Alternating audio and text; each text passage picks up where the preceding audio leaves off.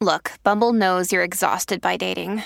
All the must not take yourself too seriously and 6'1" since that matters. And what do I even say other than hey? Well, that's why they're introducing an all-new Bumble with exciting features to make compatibility easier, starting the chat better, and dating safer. They've changed, so you don't have to. Download the new Bumble now. Welcome to Name 3 Songs. I'm Sarah Fagan. I'm Jenna Millian, and this is a podcast where we discuss feminist issues in music and pop culture, all while empowering fangirls. Because let's be honest, fangirls knew about that band way before you did. And before we get into anything about today's episode, obviously you guys can tell that we are on your feed on Wednesday instead of Sunday. So with the new format change of Name 3 Songs, after doing this for a while, we thought it made more sense to put out our episodes midweek, so that way we would be able to talk about stuff that happened Friday through Sunday with y'all, rather than having to wait a whole week to discuss what happened over the weekend. So this way you guys are going to get a full week of pop culture opportunities for us to talk about, rather than having to wait a whole week for us to discuss things. So from now on, our episodes are going to be dropping at midnight Eastern Standard Time on Wednesdays. So that means if you are in California, you're going to be getting the episodes at 9 p.m. on Tuesdays. And everywhere else in the world, you will wake up on Wednesdays and our episodes will be in your feed. So we just wanted to acknowledge that we weren't sick over the weekend. This isn't a one-time thing. From now on, Wednesdays are your Name 3 Songs days. And I think that we will be all the better for it because we will have more opportunity to talk about Friday night, 7 p.m. news nonsense drops. And festival nonsense. Oh, like the 1975 in Malaysia. That's right, folks. This week, we're, of course, having our fangirl nonsense. We are talking about Love on Tour. Don't worry. We are talking about Love on Tour. We are talking a little bit about Barbie, but mostly about Ryan Gosling and Jimin. We also are getting into why Doja Cat is bullying her fans on the internet and maybe also not the best human being ever. Yeah, this week has been super chaotic when it comes to artists respecting their fans. And not respecting their fans.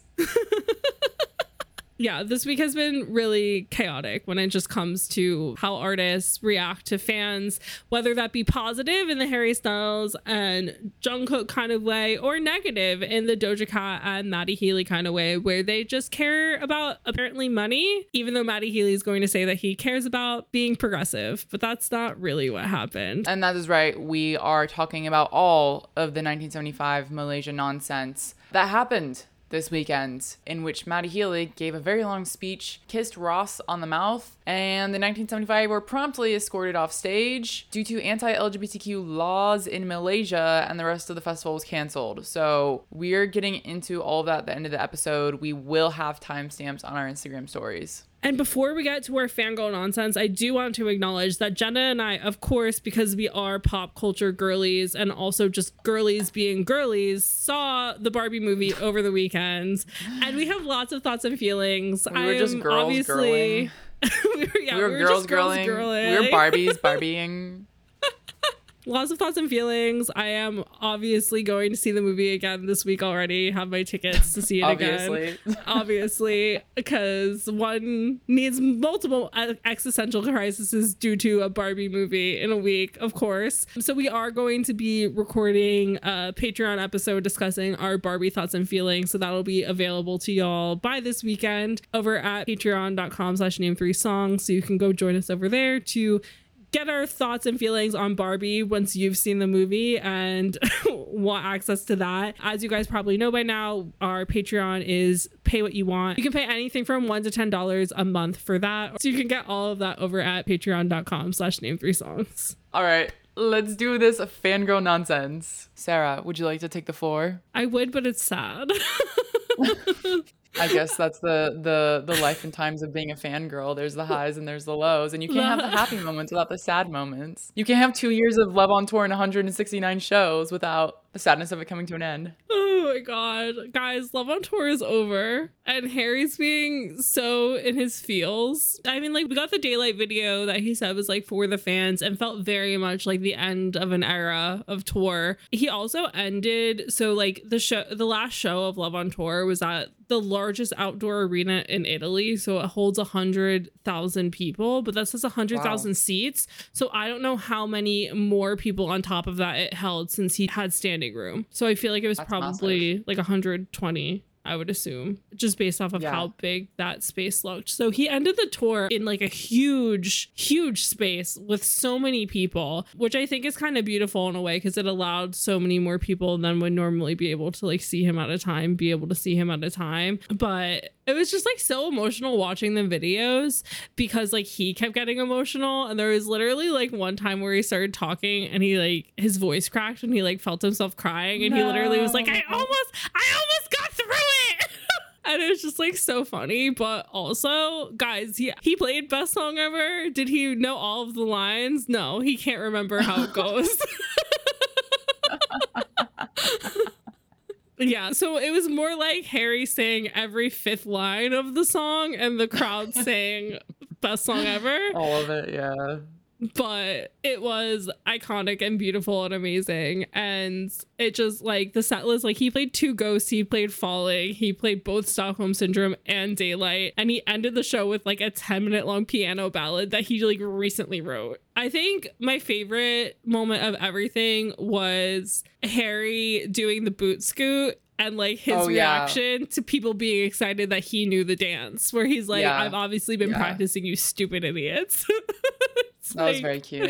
It was so cute. And I'm just like, but honestly, out of like, that was just like a very like Harry being Harry kind of moment and like taking part in a thing that the fans created. And then on top of that, at the end of the show, where he basically was like, I've seen what you guys have created in this space that I've given you, and like you guys can keep doing that without me. And I'm like, I can't believe Harry Styles listens to Name 3 songs. I know. because you sent me that video or I saw it or whatever, and I was like, Sarah always says this, and like rarely do artists ever acknowledge that. He's like, you guys have created something beautiful here. Like, when have you ever heard an artist say that? Never. And like that just like really hit me because like I've honestly felt a little bit delusional in feeling like Harry gets it, but it has always felt like Harry gets it just in the way that he interacts with fans. And I'm not just talking about shows, but like even when he meets fans, like he's so polite to them always. It seems as if he fully grasps like what fans have turned him into, and like refuses to ever make an opportunity where fans can believe he's something other than that. And like, while that might be a little bit complicated, because I do think that the Harry Styles that we know is 100% created by us, I think that he is good enough at his job to like be able to be Harry Styles himself and like Harry Styles the pop star and like give fans what they want and need, but like also giving himself what he wants and needs through the Harry Styles pop star persona. Wow. Because I think like it's close enough to who he is as a person. Yeah. But I think that creating like a stage persona or whatever is like the healthiest way to be a celebrity in a lot of ways, because you can like feel like you have your own self that like other people don't know. But but just based off of that speech, it was just like so incredible hearing him say like, I see what you've created and I think it's incredible and you can keep creating that even while I'm not here with you. I do think it's interesting because if you think about what an artist is and like what a persona is like there's a certain amount of like blank canvas for fans to work with and like helping also create that idol image. And honestly, the reason I say this is because I'm reading this book by Walia Eaglehawk, literally about like the BTS persona and like how fans interact with it. But I think it's similar with Harry, of like there's a certain amount of mystery to it that lets fans project onto it what they want it to be, which is exactly what you're saying about like the Harry Styles we know and love is something that fans have largely created. And it feels like, and from what you're saying, it sounds like he like fully understands that. And in a way, him keeping some of his personal life personal gives even more to fans for the persona of Harry to be like this great thing. 100%. And I feel like compared to other artists, I feel like, because like I know that there's still some fans who like don't get it, but I feel like there's a larger portion of Harry fans that know that like we have created Harry Styles and that like we have created that space. It's weird for the artist to not only acknowledge that, like even so subtly, but to respect that. Yeah. Because like a lot of artists, if they realize that, they don't respect it and they like burst that image. Like there's a lot of respect between Harry and his fans. Like a lot of respect from Harry to his fans. Yeah. And I think that's part of the balance. Yeah. And I feel like there is like a larger percentage of Harry's fans because like we all know that like there are there's toxic levels in every fandom, you know, but I think compared to other fandoms that I've encountered over the past couple of years, like I think that there's a larger percentage of Harry's fans who are like aware that they've created that space and like they're aware that like they created the vibes in the venue. Like, obviously, you know what I mean? It's like, obviously, like, Harry facilitated it, but like that feeling of just like love and respect and admiration amongst everyone. And like, there could be like a friend around every corner, I feel like is largely something that the fans created. And like hearing Harry acknowledge that and be aware of it and like celebrate it at the end of tour. And honestly, not just like feel sad that like he doesn't get to do his favorite thing anymore, which is like playing live shows, because, you know, like he needs to take a break. He needs to make more music. He has movie contracts that eventually he'll have to do once the strikes are over. Obviously he's gonna miss tour, but I think in a way, because he does respect his fans so much, he's going to miss the fact that his fans are missing out on like the moments that they've had on Love on Tour. Stop. And like it just that's like so it just emo. felt like that's what it felt like in that speech. Like that's what I got out of it, and I was like, that's really beautiful that he's like not only gonna miss this for himself, but like miss what his fans created for each other. And I was just like, Harry, I love you so much.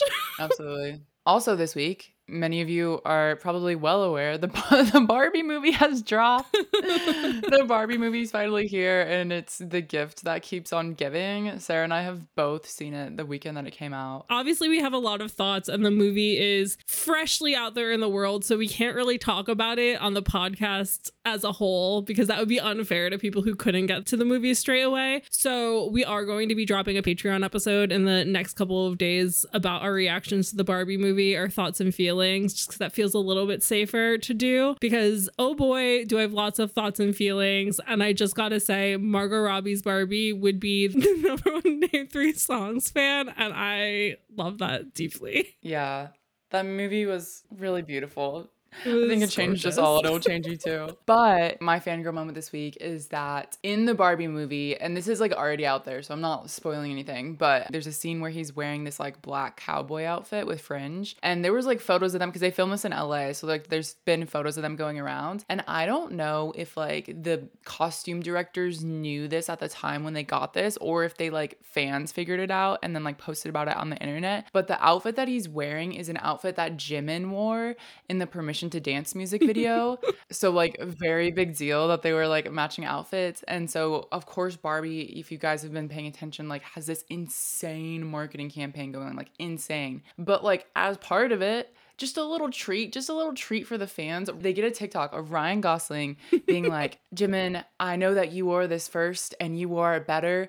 And so I am going to give you Ken's guitar.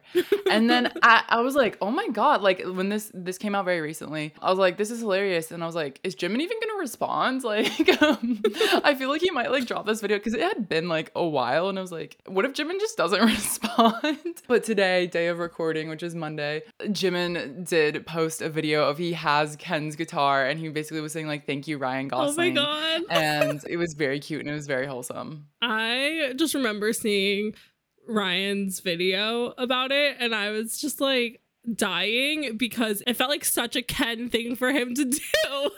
Yeah. It's just like, I want Jimin's attention. What do I have to do to get Jimin's attention? We wear the same outfit. Yeah.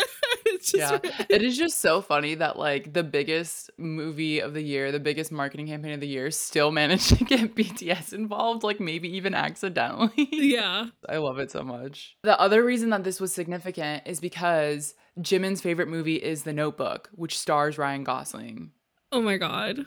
Oh, that's cute. So it was just like full circle moment because Jimin's like very much a romantic. So it's just like full circle moment. But yeah, Jimin put out his video today, which is very cute. And I'll post all this stuff on our Instagram so you guys can see it if you haven't already. That's really wholesome. And so with all of that positive fandomness out of the way, we do just keep that in mind for this next conversation. Yeah, just like remember that like not all celebrities hate their fans with what we're going to be talking about right now, because Doja Cat is at it again, being rude on the internet, specifically to her fans.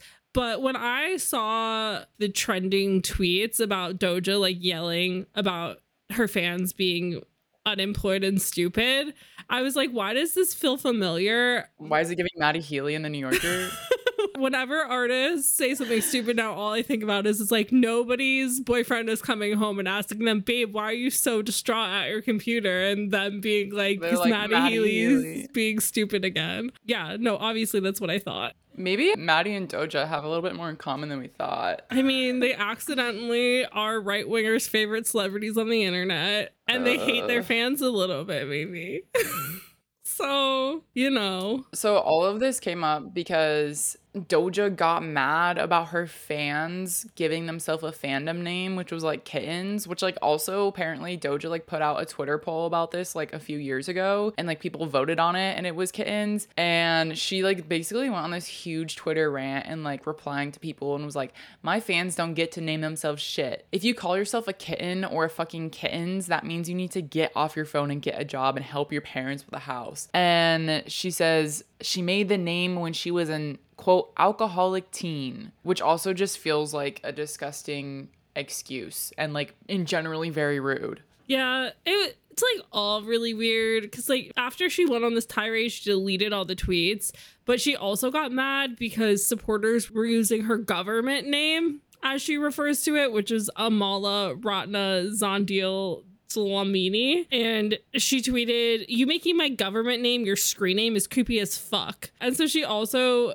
urged her fans to delete their entire social media account if they previously used her quote unquote government name in that. And it's like, it's not like her name isn't available for people to know. It's not like her fans had to like deep dive to find this. Like any article that you bring up about Doja Cat, her legal name is included in the article with the explanation. She literally just was like going back and forth with so many people because she says, my life, my rules, my style, my attitude. And someone responded saying, I want to hear you say, I do love you guys. And she says, I don't though, because I don't even know y'all. And then another fan tweeted, we don't know you, but we've supported you through thick and thin. Mind you, you'd be nothing without us. You'd be working at a grocery store, making songs on fucking GarageBand, Miss High School Dropout. And then she says, nobody forced you, IDK, why you're talking to me like you're my mother, bitch. You sound like a crazy person. I mean, this isn't the first time that she's done this, though, because that was the other thing. Like, when I was Googling, I was like, I feel like her fans have been mad at her before, but I couldn't remember what they were mad many times at her about.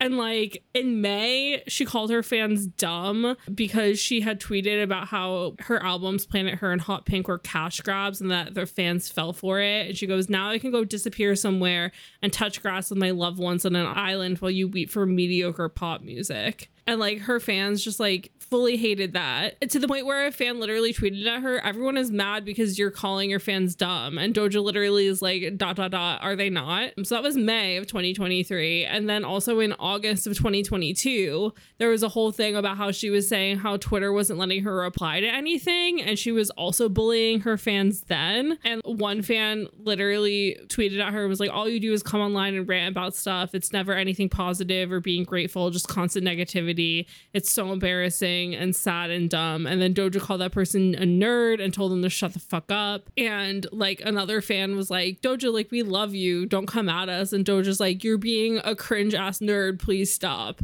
So this is just a case in point of like, some people just can't deal with fame.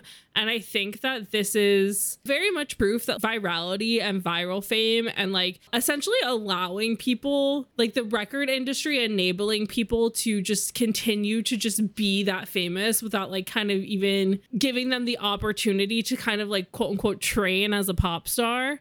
like starting in small venues, starting out small and like working their way up.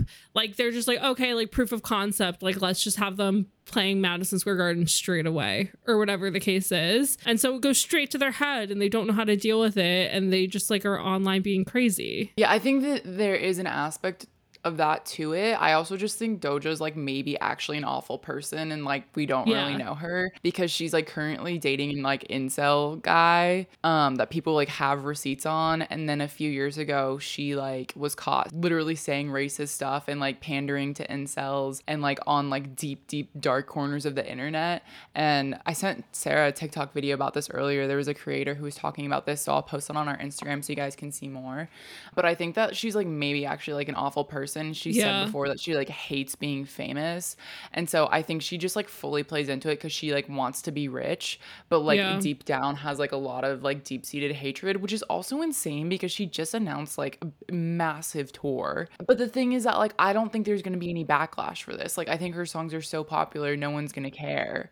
But like also, is she gonna bring that attitude to stage? And like is her tour gonna kind of go up in flames if she's acting like this on stage? Maybe. I think both things can be true, of like her being an all around shitty person, and also the fact that like she got famous so fast and like there wasn't anyone around her to rein her in, because they're like, her music will stand for itself or whatever the case is. Because it's the same thing as you're saying about how you don't know or don't think that there will be that much backlash about this. And I mean, that TikTok creator who sent me in her video, like she said the same thing.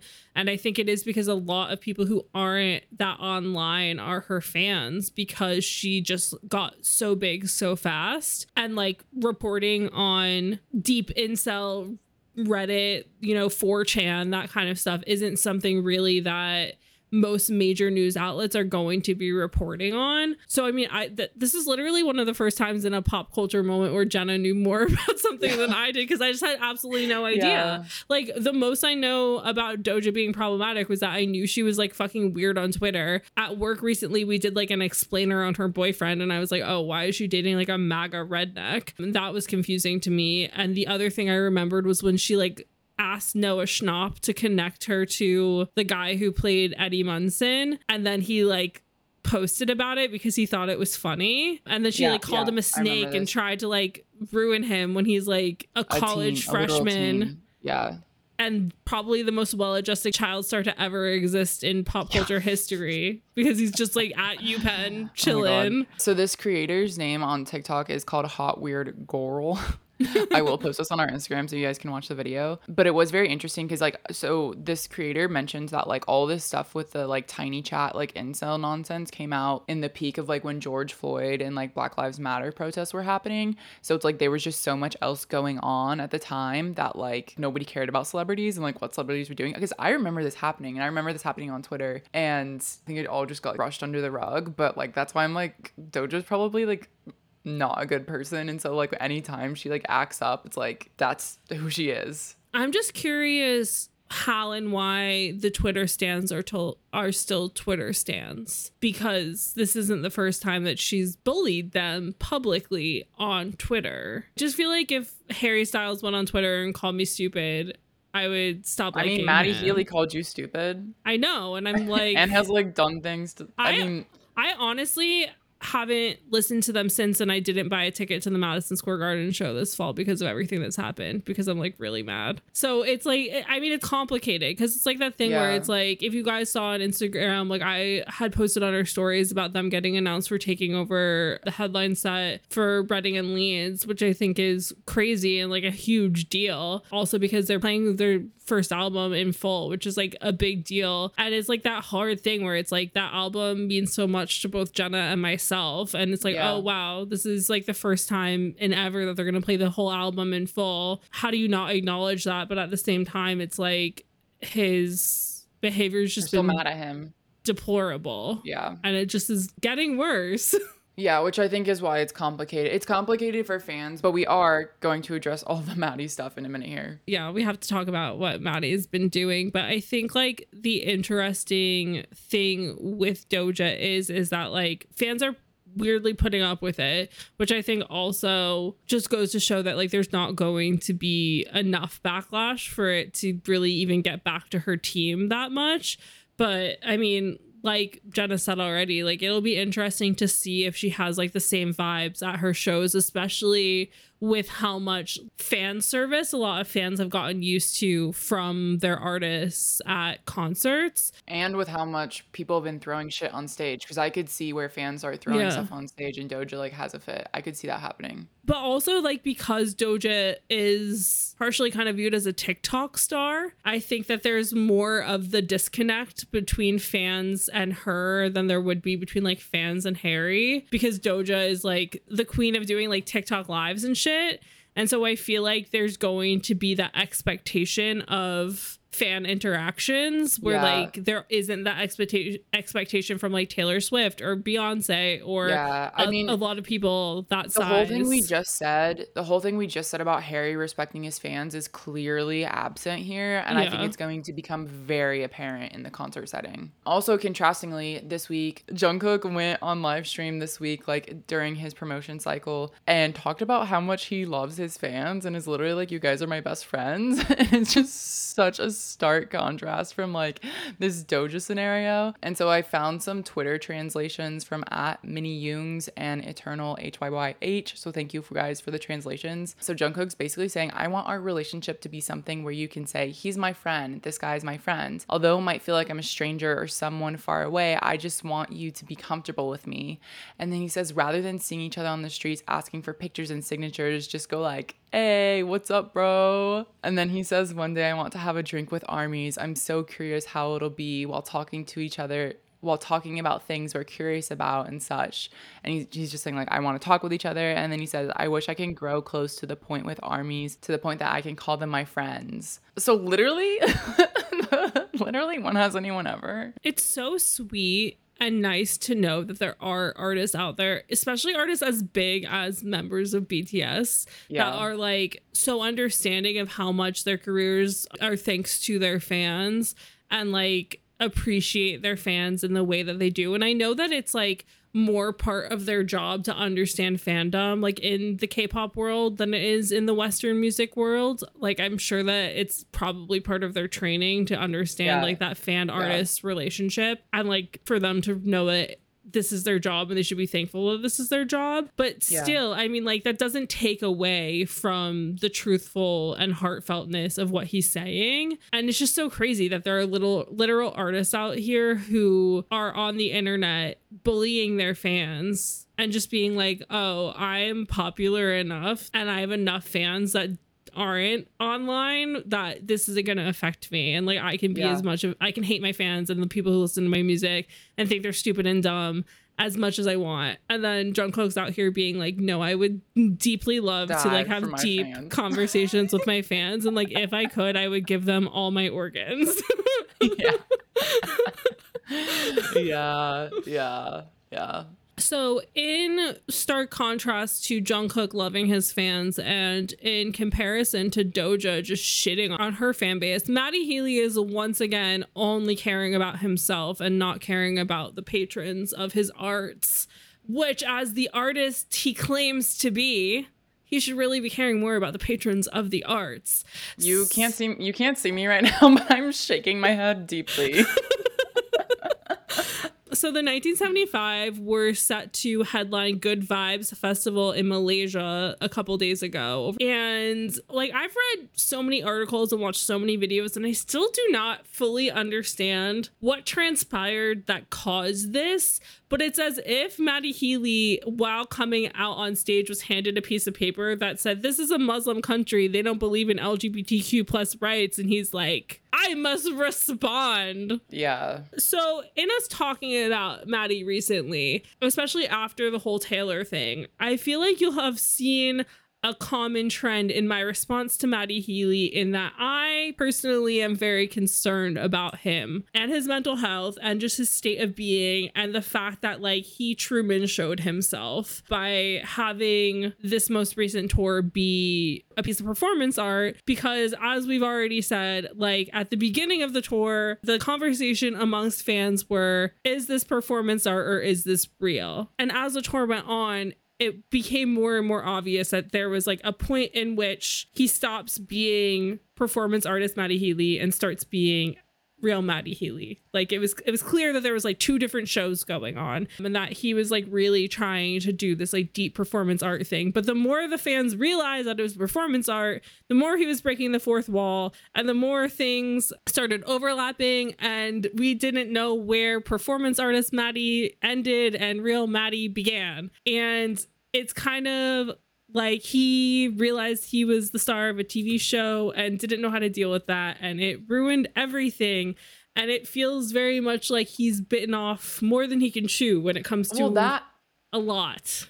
That coupled with all of the Taylor Swift stuff and all of the backlash he got from a lot of Swifties calling him racist and calling him a lot of things, I think it's all just kind of doubled down on him. The one other point that I want to make about Maddie is that I think, especially based off of like the New Yorker article and like other things he's tried to say in defense of himself in regards to all of the backlash from like people discovering him and researching him post Taylor Swift, is that Maddie is very much trying to prove to everybody like, but I am this progressive man that I distinctly said in the performance art piece of the 1975 at their very best that like, I don't know if I can be because I'm a white man. And can a white man ever truly be liberal and progressive? And then it feels like he stopped trying. And like, those are his words. Yeah. And it feels like he stopped trying, but he also feels like he is still trying to prove the point of like, no, but I am progressive and like, I care about this stuff. Yeah. And it's like, you can both care and like be an ally and like do these things without putting people in danger. If you actually are an ally and actually are progressive and actually want to help, you do research. You don't just say things. I think he's like, it's one of those things where he's like, I can't win. No matter what I do, I can't win. But also like you're doing things that are very much pushing the line that doesn't need to be pushed. And then being like, oh, they got mad that I pushed the buttons, you know? Yeah. And this whole thing at the festival was very much him just like being so oblivious to his privilege. And I do have like transcripts of like what he said, so I'm gonna read some of this because I think it's fucking insane what he was saying, because this is like, I think it's like mid-set because they've already played part of the set. He says, I made a mistake when we were booking shows. I wasn't looking into it. I don't see the fucking point, right? I do not see the point of inviting the 1975 to a country and then telling us who we can have sex with. And I'm sorry if that offends you and if you're religious, but your government are a bunch of fucking, and I don't care anymore. If you push, I'm gonna push back. I'm not in the fucking mood. I'm not in the fucking mood anymore. And then he goes on saying that he saw a TikTok where he was like, just like a video of him with a friend and his friend's child. He picked up the kid and people on TikTok were like having a debate about like where his hand was placed and calling him a pedophile and stuff. And he was like basically going off about how like, what, we're just casually accusing people of being pedophiles now for entertainment. And he was like fucking pissed about that, which I'm like, sir, do not conflate this country's government with like things you saw on TikTok. These are not the same thing. Yeah. And then he goes, well, it fucking looks like it. I'm not having a go at you if you're filming this. It fucking looks like it. Basically saying, I'm not in the mood anymore. Unfortunately, you don't get a set of loads of uplifting songs because I'm fucking furious. And that's not fair to you because you're not representative of your government, because you're young people, and I'm sure a lot of you are gay and progressive and cool. So I pulled the show yesterday and we had a conversation. We said, you know what? We can't let the kids down because they're not the government. But I've done this before. I've gone to a country where it's fucking, I don't know what, it's fucking ridiculous. It's fucking ridiculous to tell people what they can do with that. He points to his dick, and that, and he points to his mouth. If you want to invite me here to do a show, you can fuck off. I'll take your money. You can ban me, but I've done this before and it doesn't feel good and I'm fucked off. And then he proceeded to make out with Ross for like 15 minutes. Yes. And then like immediately after that, they got kicked off stage and said, well, the government of Malaysia has banned the 1975, and they left the stage and they didn't finish their full set.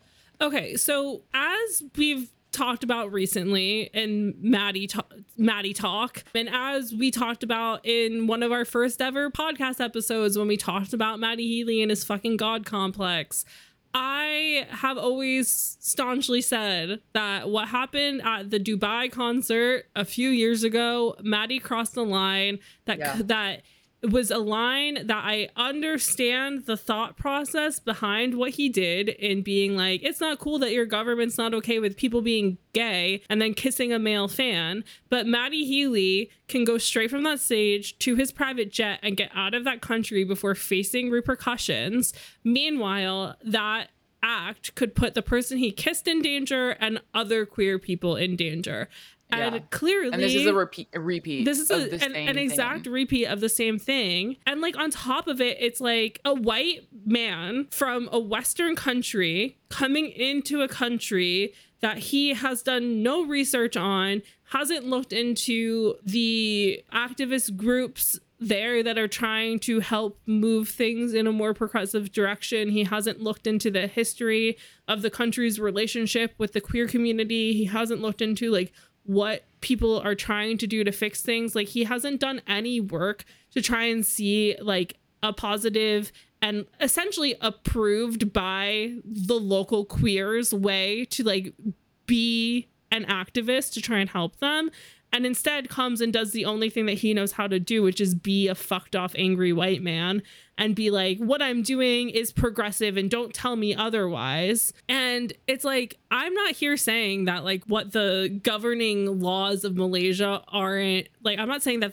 it's not oppressive, but what I am saying is that like one person coming into a country, especially a foreigner, especially a white male foreigner, and saying something that can give the government an excuse to like tighten the reins on like what other Westerners are allowed to come into the country and what other forms of entertainment people are going to have access to. You're helping it make it a more oppressive state. You're proving the point of the government, which is like, if people from the outside, from the Western world come in, they're going to ruin our country and therefore we're just not going to let them in.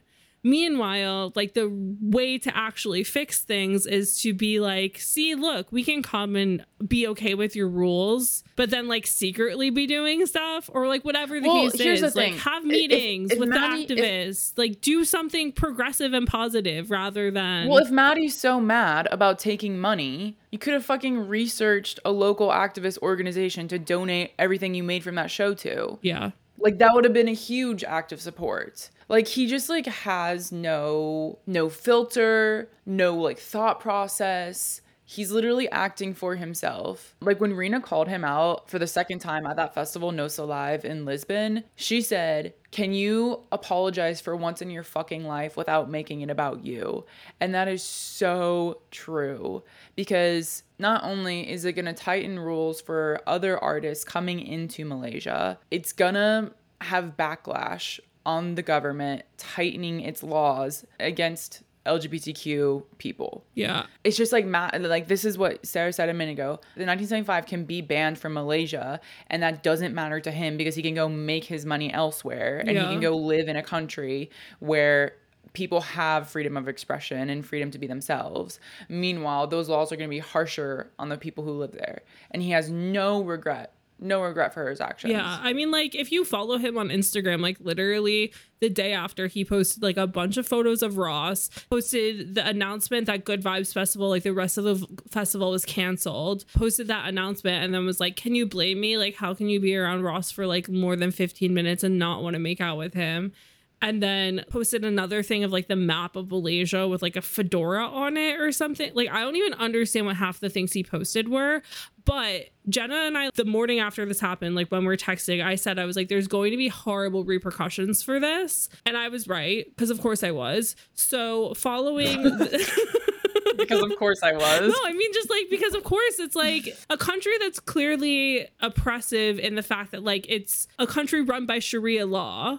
Like, they're going to take any excuse to, you know, be like, oh, see, look, the Western world is bad for us. Like, let's not let them have access to us. So following the announcement that the festival got canceled and that the 1975 are banned from ever performing in Malaysia again, Fahim Fadzil, who's the country's communication minister, wrote on Twitter that the government is always committed to supporting the development of creative industries and freedom of expression, however, never touch the sensitivities of the community, especially those that are against the manners and values of the local culture. So like, this didn't go well. So Rebecca Ratcliffe for The Guardian, following everything that happened with Good Vibes Festival and the Malaysian government making announcements and everything, like wrote a really interesting article that included the fact that the government said that they will be tightening entry requirements for foreign artists to perform in Malaysia. But on top of that, she also compiled some quotes from local activists from Malaysia, including Dia Rezki Rozad, who is the deputy president of Jijika, which is a social support group for gay, bisexual, and queer men in Malaysia. And Dia criticized the government's handling of the situation, citing Healy's right to freedom of expression. And so Rebecca writes that Dia also added that Maddie's speech was not how many activists in the country would have wanted to highlight the issues, saying, and I quote, "We've been doing a lot of work on the ground, community organizing and having stakeholder meetings with local government agencies. Doing it at this scale with a lot of people who are not aware of the discussions going around with regards to queer activism, that is what is harmful. They need to be mindful of how they speak, and they need to speak to the community beforehand," which is exactly what I said, which is like, if you want to make a statement and do something, do a little bit of research beforehand, get in contact with these activist groups and like do what they would want you to do and use your voice and your platform in the way that they think works best for their country and the laws of said country. It just feels like Maddie is mad about a lot of things, and like some of these things he brought upon himself and some of these things he didn't, but it just feels like he's conflating all of this and making it synonymous when they're entirely different issues, and then he's taking out on groups of people that don't deserve to have this taken out on them. And also, like, to his point of like, we decided to play the show because you guys deserve to have a good time, and then he just went and fucked it all anyways. Like, it's kind of like the, like, he should have, it's I hate to say it, but it's the kind of like the shut up and sing of just like, dude, check your attitude at the door. Like, this is not the place for it. Like, there's a time and place for that, and it's not here. The difference between like what he did and people being angry about it and like people saying like, oh, like, shut up and sing, is that the people most of the time when there are like conservative newscasters being like, oh, just shut up and sing, like, do your job, they're talking to people who live in the country that these things are happening to, who like understand and have maybe experienced these things themselves. Meanwhile, again, like Maddie said himself, he did no research. He just showed up and was like, oh, they're not cool with queers here. I'm going to be really mad about it and also bring up the fact that people think I'm a pedophile, which, like, there's already enough of a problem of people conflating and saying that like pedophilia is the same thing as being queer, which, so like Maddie including this both of these things in the same tirade was like not it. But my big thing is it's like, okay, so this happened. Maddie clearly has absolutely no remorse for it. In following, the 1975 announced that they were canceling shows in another Muslim majority country, Indonesia, on Sunday, as well as a show in Taiwan, which isn't a Muslim majority country. And the announcement read, the 1975 regret to announce that their forthcoming shows in Jakarta and Taipei will no longer be going ahead as planned. The band never take the decision to cancel a show lightly and had been eagerly looking forward to playing for fans in Jakarta and Taipei. But unfortunately, due to current circumstances, it is impossible to proceed with the scheduled shows. I think that that's just Maddie having a hissy fit, maybe. Yeah, literally. But like, my big thing is, it's like, if Maddie cares so fucking much about the fact that the country of Malaysia is like, no, we're not supportive of like queerness, like that's not okay, when it's like the whole country and it's the whole government and it's like something that's been happening for years on end, and there's people working to make that country more progressive, like maybe he should worry about what's going on in the United Kingdom right now and what's going on in the United States right now, which are two countries that have freedom of speech and have legal gay marriage, where there are states and portions of the UK that are like being super backwards about this stuff, and yet he's continued, like, they're not canceling playing. He's touring ACL in Florida. He's touring in Texas. Yeah, exactly. This is what we're talking about when we're texting about this. Yeah. And it's like, okay, so put your fucking money where your mouth is and make a statement by not taking the money from those states, not bringing money to those states by playing there. Or going or donate the money. Donate the money like, to a local literally organization. Like, go play in Ron DeSantis's Florida, get up on stage and be like, talk for 15 minutes about like what he's doing wrong and how to fix it, and be like, you know what I'm doing with all the money we've made in Florida? I'm donating it in Ron DeSantis's name to transgender kids. Like, fucking do something in the two countries that like you can actually do something in, because you understand them more. It doesn't make any sense to me that he felt the need to like throw this tantrum in Malaysia, a country he admittedly knows nothing about. Meanwhile, he just played a bunch of shows in England where England is getting more and more conservative by the day. And it's like, you're going to be in your own fucking country and you're not going to say anything about the government or what's going on there. And you're going to announce a whole other US tour going to multiple states that are taking away rights from kids. Like, shut the fuck up. Like, it's so insane to me that like he is just so self-obsessed and so badly wants to be like viewed as this progressive person that he's going to cause problems in a place that he doesn't understand. I feel like a few months ago we thought there was hope and redemption for Maddie, and he is fully off the deep end right now. He needs time away and not on the stage. Yeah. Because at this rate, like, I don't know. It's genuinely concerning, and it's like really hard to watch somebody who I personally have like respected for a really long time as like one of the few outspoken in a proper way people to just like completely fuck it up. Because I mean, that was the other thing that we talked about like in the 1975 episode, was that like in Tennessee, he like did a whole speech about how they were trying to ban abortion there. It was in Alabama. Sorry. It was a hangout fest in Alabama. Thank you. I appreciate you. But yeah, I mean, like he was in the South, like playing in Alabama, and like made a statement about atrocities happening in the South. And it's like, okay, you could do that. You could like do research there. I mean, also, like the point you were making a minute ago of like they've made really great art that allows fans to have a sense of peace, have a sense of identity. Loving Someone by the 1975 being one of those songs. Yeah. I'm sure there were lots of queer people in Malaysia, teenagers and young people who don't have the right to like fully express themselves publicly, who listen to songs like Loving Someone by the 1975 and find solace in that. And so to see someone like an artist that you might respect and like really hold importance in that regard to come into your country and then completely trash everything and make it harder for you to live your life, like that hurts a lot. Yeah, it's just really painful, and it was really hard to watch like a lot of Malaysian people and content creators on TikTok responding to this, and the general consensus of fans who were at the show just literally being like, just play the fucking music.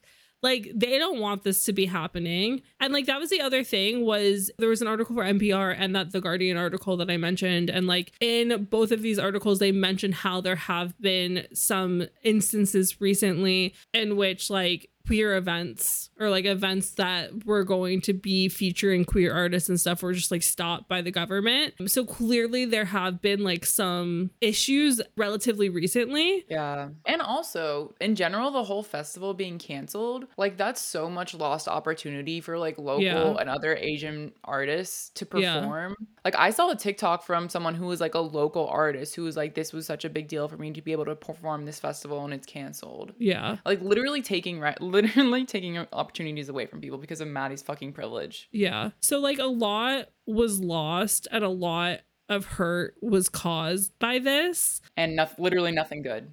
Yeah. Literally nothing good. And this is again another situation where minorities' voices are being silenced by Maddie defenders on the internet who think that one person is going to change something. And the one person that's going to change something is never going to be a foreigner. Like that's just never going to be the case. Yeah. It's like, there can be years. It takes years of advocacy and movement and organization and sometimes working in tandem with the government. Years. Yeah. LGBTQ rights in America did not happen overnight. Yeah, 100%. And it's like, obviously there have been cases where outside forces have come in and been able to stop oppressive governments from causing problems, but that's outside World War I and II. That's outside forces. Forces with an S. That's large groups that have long-term like divisive plans to stop like apartheid or the Holocaust. It feels like you're trying to it feels like you're trying to describe World War without saying any of the clue words. Like we're just playing charades. Like literally, it's like the only time like an outside force is like really stopping things is like when things escalate to the point where it's a world war. Like that's literally like the case. And it's like Maddie Healy's not going to fucking fix Malaysia by throwing a drunken tantrum on stage in front of fans who came to have a fucking good time. And he's literally up there being like, I'm gonna take your money and leave. Yeah. Like, Matthew, these kids did nothing wrong. You literally just said the kids did nothing wrong, and yet you're telling them to their faces, I'm gonna just like take your money and fuck off. Them. Yeah. Clearly we have a lot of thoughts about this. Yeah, we'd love to chat more about it and hear your thoughts, and you know where to find us. Yeah. It feels very much like Maddie has been performatively digging his own grave, like in the UK, like making fun of everything that happened. And watching his behavior in the UK, I was like, oh, okay, like he's taken the route of just kind of like making fun of himself and being like, oh, wasn't that silly goofy of me? And so I thought like, oh, he's trying to redeem himself in his weird, you know, personally passive aggressive way. And instead of like taking that route, he literally did this. And now I don't know. I feel like similarly to Doja Cat, like his fans, like a lot of his fans are brainwashed enough to just be like, Maddie can do absolutely no wrong. We support him always. Like nothing would ever be fixed if people didn't stand up for themselves. And it's like, yeah, the people who are being oppressed stood up for themselves, not some random fuck who just showed up and was like, it's not okay that you guys are being oppressed. And they're like, yeah, we know, we're trying to fix it. And he's like, well, I didn't know that because I didn't Google it. Oh my god. So yeah, and as Jenna said, there's clearly a lot of thoughts and feelings that we are having, and I'm sure you guys are also having lots of thoughts and feelings. So if you would like to come chat with us, you can come to our Instagram, slide in our DMs. We're at Name3Songs on Instagram and all other platforms. As per usual, if you have any personal qualms, beef, love, whatever it is that you would like to chat with us about, I am at Sarah_Fagan on all platforms, and Jenna is at Jenna_Million. So thanks for joining us this week on Name3Songs, and until next time, never let anyone make you feel bad about your favorite band. Remember, you're never too cool to listen to Harry Styles and Jungkook only. Don't forget to subscribe to be notified when each episode comes out, and leave us a 5-star review. They really help. If you want to find out more about any of the sources we referenced in this episode, you can visit name3songs.com.